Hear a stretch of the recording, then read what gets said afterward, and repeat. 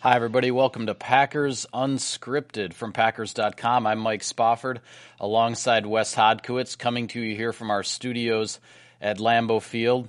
And Wes, we don't like to jump ahead too much when we talk about the NFL, but I think an interesting thing statistically in NFL history, certainly in recent years, is the playoff field and how, on average, I believe it's over the last decade or so, 5 teams of the 12 in the playoffs do not get back to the playoffs the following year. So if you look strictly at the NFC, that means 2 to 3 teams from last year's playoff field supposedly will not be back. Now, Green Bay, Minnesota, Seattle, Arizona, Carolina, and Washington were the 6 NFC teams last year. So, just for grins and giggles, who do you think are the most vulnerable teams in the NFC to perhaps not repeat their playoff appearance? Yeah, it's a grins and giggles time of the season right now for us as we get ready for the regular season. These are the things that everybody always likes to talk about.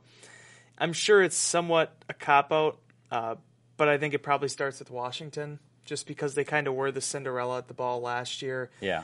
Things fell their way in the division. I think a lot of people were expecting the Cowboys to make a run, not only at the NFC title, but actually get to the Super Bowl with the way how things had ended the year before and Tony Romo and what they had built up. Romo goes down. In Washington, a team that was in a lot of turmoil going into last season, is the one that ended up stepping up. And I think that's a credit to what they were able to accomplish and how they were able to go about their season and underneath Kirk Cousins. But at the end of the day, I think that also leaves them probably the most vulnerable right now, because there were a lot of things that had to slant in their direction to get there in the first place. Yeah, that NFC East, I think it's fair to say, is maybe the most wide open of the divisions in the NFC. And Dallas, you mentioned, they were in the playoffs in 2014, the number 3 seed, actually, and then they did not get back, mostly due to that injury to Tony Romo. The Detroit Lions, another team from 2014 that was in the playoffs, did not get back in 2015. The question I have, I think, and I agree with you about Washington and the NFC East, but does Carolina end up suffering that Super Bowl hangover? There's sort of, I don't have the statistics in front of me, but there's sort of that trend of the team that loses in the Super Bowl.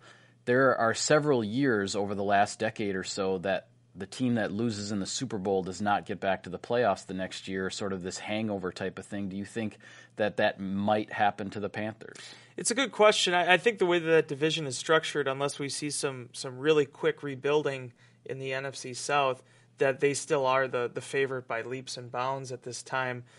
And it's also an interesting aspect when you look at everything that they had lost last year, the injuries that they had at receiver.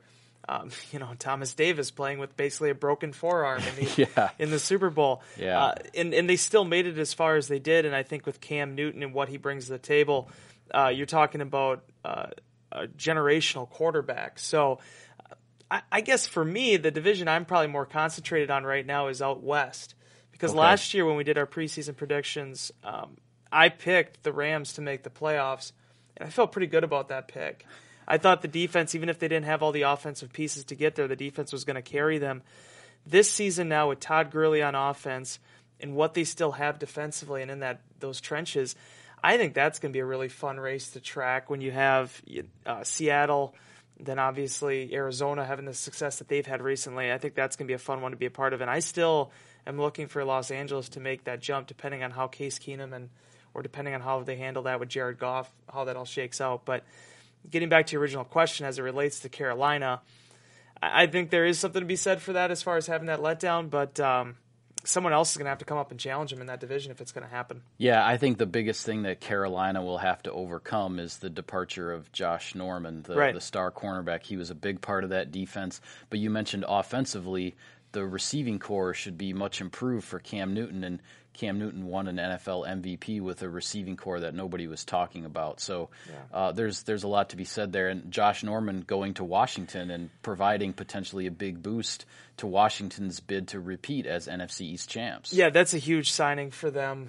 in terms of, I watched them last year, and no disrespect at all to Will Blackman and the career that he's had for himself, but it just seemed like in that wild card game, the Packers were kind of able to exploit him a little bit. Yep. They got a little thin in that secondary. I think that's one of the reasons the Green Bay was able to make that comeback. It is interesting, though.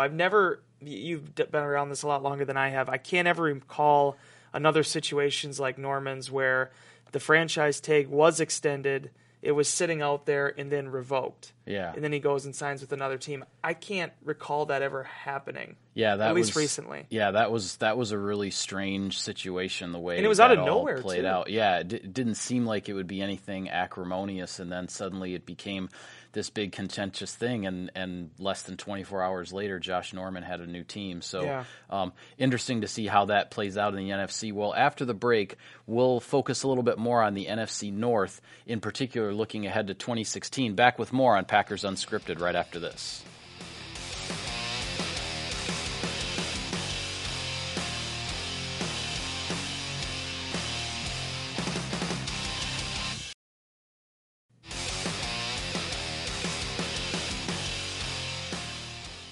Welcome back to Packers Unscripted. Mike Spofford alongside Wes Hodkiewicz. And Wes, let's focus a little more specifically on the NFC North as we look at 2016. When I look at the Packers' three opponents, I see three major changes that will have an impact on the NFC North race this season. You have Detroit, no longer with Calvin Johnson. Megatron has retired.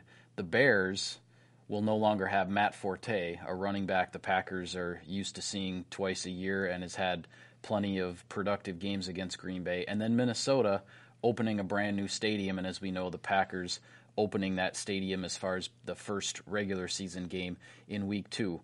So as far as those adjustments, those major changes amongst the Packers' opponents, which one do you think will have the biggest impact on the division race in 2016? Yeah, that's an excellent question. I would say it's going to probably be Calvin Johnson, just based on the terms of he was a once in a generation player. Yeah, I agree. He was the wide receiver of the 2008 to 2016 time frame. I mean, he was a legit threat anytime he stepped on the field. We've talked about it before, Joe Witt kind of quipping a little bit that he's no longer going to have as much gray hair as he used to have. Yeah. But he was just, there was no one really like him, and that's no disrespect to Matt Forte. Matt Forte is a terrific running back as well, but Calvin Johnson was the 1%. He was the cream of the crop. And taking him out of that rivalry now, I'm just really interested to see what the Lions are able to come up with this year. It sounds like they're going to be moving to more of a no-huddle type scheme again.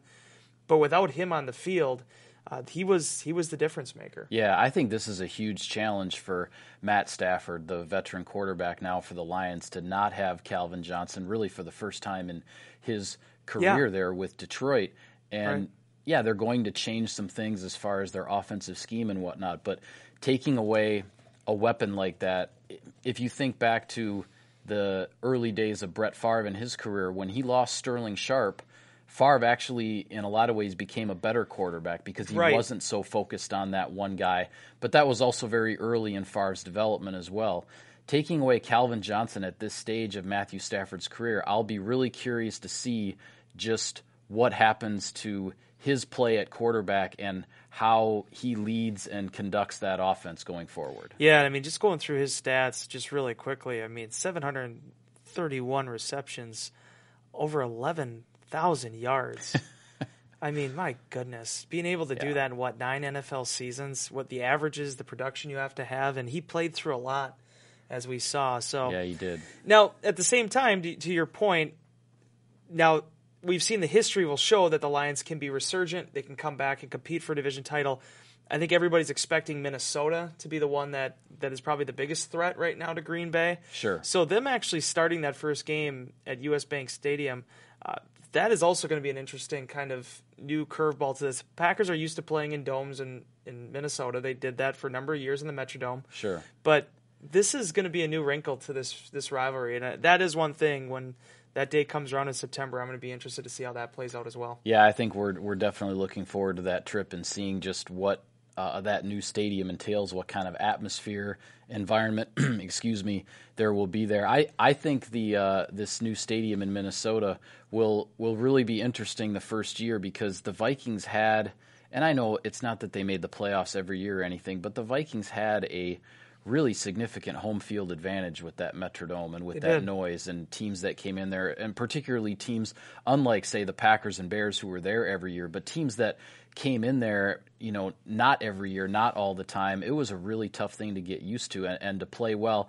And I'm really curious to see if the new U.S. Bank Stadium, has that same sort of annoying, frustrating environment for opponents that the Metrodome did. Yeah, and before, the Seahawks ended up having their whole situation with CenturyLink Field, and everyone talks about how loud it is in there. I mean, the Metrodome was really the beginning of all that. It was the horn and the crowd, and that horn. Was one, yeah. Although they'll still have that. It's just going to be at a new capacity. They're not getting rid of the horn. I remember my first time in 2012 going there and being told, okay, we're out there too, where the press box wasn't, window paned off from everybody. Yeah, You're in the crowd as well, basically. Yep. Yeah, we were right in the middle of it. And I had my headphones on the entire time, trying to drown out the sound, because it was hard to concentrate for me just trying to write a story on Deadline, let alone winning a professional football game. So it is, and we've seen there's so many renderings of it. I haven't gotten to read a whole lot of the stuff on. I know it's been really popular, the stories that have been done on what the stadium is going to be like, but it'll be interesting, especially these last 2 years after being at the Gophers Stadium too, where they were outside and playing in some cold conditions. Kind of a smaller, a little more intimate type setting, you might say. I thought that was interesting how that played out, and Minnesota certainly ended up playing that super cold playoff game against Seattle after all those years of their home playoff games being in the Metrodome. That was a nice change of pace, I guess you might say, for the NFC. Absolutely. And the Packers too, getting back to the Bears now, they're going to have a change of pace with Jeremy Langford now instead of Matt Forte. Matt Forte, a dual threat guy. As you mentioned, I don't have the exact stats up in front of me, but found a lot of ways to hurt Dom Capers' defense over the years. Yeah. So it'll be interesting to see what Langford can do now, and Kevin White and him getting added to the equation as well. Yeah, the Bears relying on some changes amongst their offensive weapons. So we'll be back to talk a little bit more about the Packers' schedule after the break. Back with more on Packers Unscripted right after this.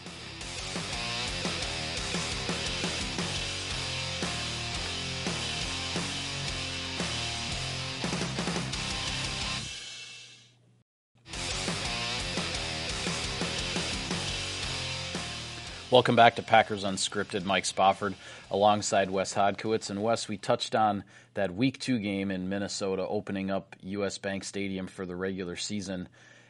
That's a part of a tough double opening, you might say, with Weeks 1 and 2, with Packers going to Jacksonville and then going to Minnesota. A couple other tough stretches of the 2016 schedule. 3 consecutive road games in November. Tennessee, Washington, and Philadelphia, with the latter two against the two NFC East teams, both being in prime time on the road.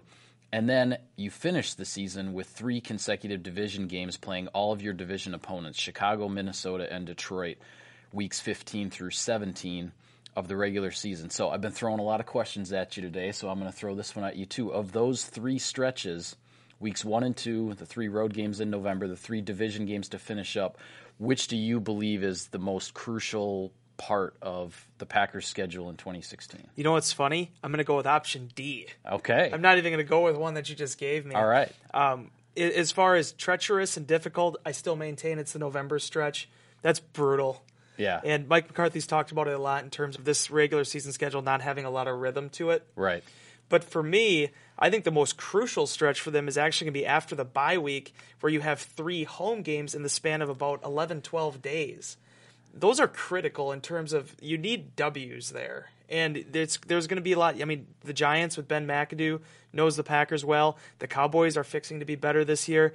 And the Bears is always a tough game in what'll be the Color Rush. Yeah, the Jersey Thursday game night, as well. Thursday night game at Lambeau. That's the one I keep looking at because that's the only extended time that the Packers have at home.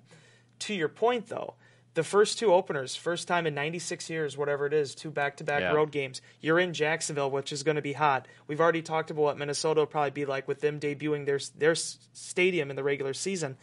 But that November stretch, man, I think that's going to be a difficult one with 2 primetime games and against 2 pretty decent opponents as well. So. Yeah. You raise an interesting point about that October stretch at home, because if the Packers are going to find any sort of rhythm and get on any kind of a roll in the regular season, that's where you got to do it. That's where you have to do it. I totally agree. And as we've talked about before, you can't have a better finish to a schedule than playing all three of your division opponents back to back to back, two of them on the road at Chicago and at Detroit in weeks 15 and 17, and then that Christmas Eve day game at Lambeau Field against the Vikings in between. You know, we've discussed it many times before. It's hard to see this division being decided by anybody before those final weeks of the regular season. Absolutely. And there is a little bit of a reprieve there, because once you do get past the Eagles on November 28th, that's where you do have back-to-back home games against the Texans and Seahawks, and then you get into this extended stretch of divisional games. Personally, that's the part of the schedule I really like. I think that it adds another nice little caveat to it, because if you go back the last 3-4 years, that NFC North Championship has come down to that last game of the season. Week 17. And the Packers have played every team in the division to decide that in those consecutive years. So I think it's going to be really exciting. You have some noon start times if they happen to stay there. Obviously, we'll see. But that's what the NFL is all about. That's what the regular season is all about. You got to win your division to get in the playoffs, and you have to win as many of those other games as possible to get a better seed. And at that point, once they get to that Bears game on December 18th, I think the Packers will have a good idea of where they're at. Now it's just going to be a matter if they can finish it out. Yeah, and you look at maybe a couple of spots that the schedule tilts in Green Bay's favor, you might say. Those first two games in December, you have the Houston Texans coming in.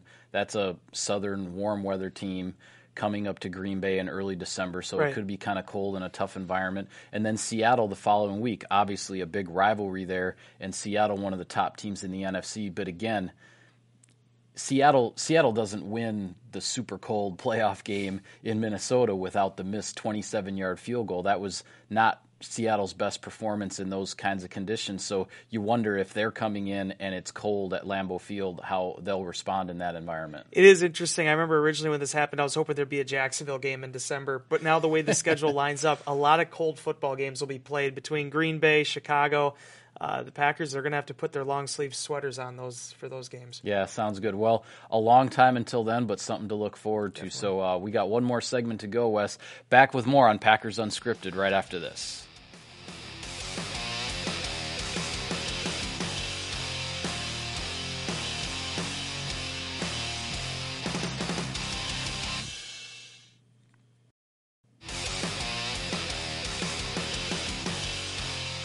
Welcome back to Packers Unscripted. Mike Spofford alongside Wes Hodkiewicz. And Wes, I've been throwing questions at you the entire show, so I'm going to throw another one at you. At the time that we're taping this episode, there are 2 training camp practices left in the 2016 training camp for the Packers. So to this point, do you have a favorite moment in training camp? Oh, wow. Favorite moment during training camp. This is unscripted, so you're just throwing all these curveballs at me. It's Tim Wakefield, and I'm just swinging at all the knuckleballs here. All right. I'll go with the night practices. That was probably my favorite moment, the return of the night practices. And I understand a lot of players don't necessarily like them. Yeah. Aaron Rodgers said he does enjoy them.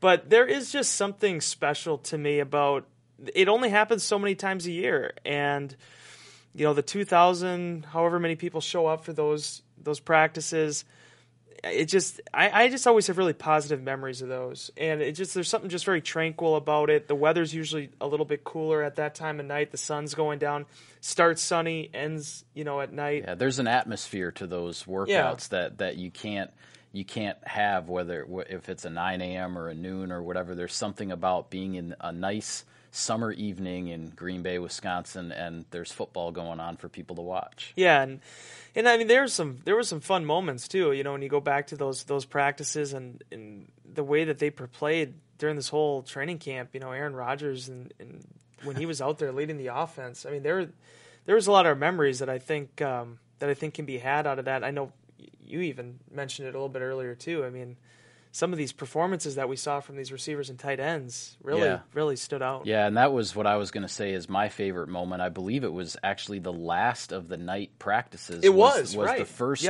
practice that we saw Jared Cook, the new tight end, free agent acquisition in the offseason. He came off PUP from the foot surgery in the offseason, and he lit the place up. I mean, he and Aaron Rodgers looked like they'd been a quarterback-tight end combination for the last 5 or 6 years, and it was the first training camp practice for Cook.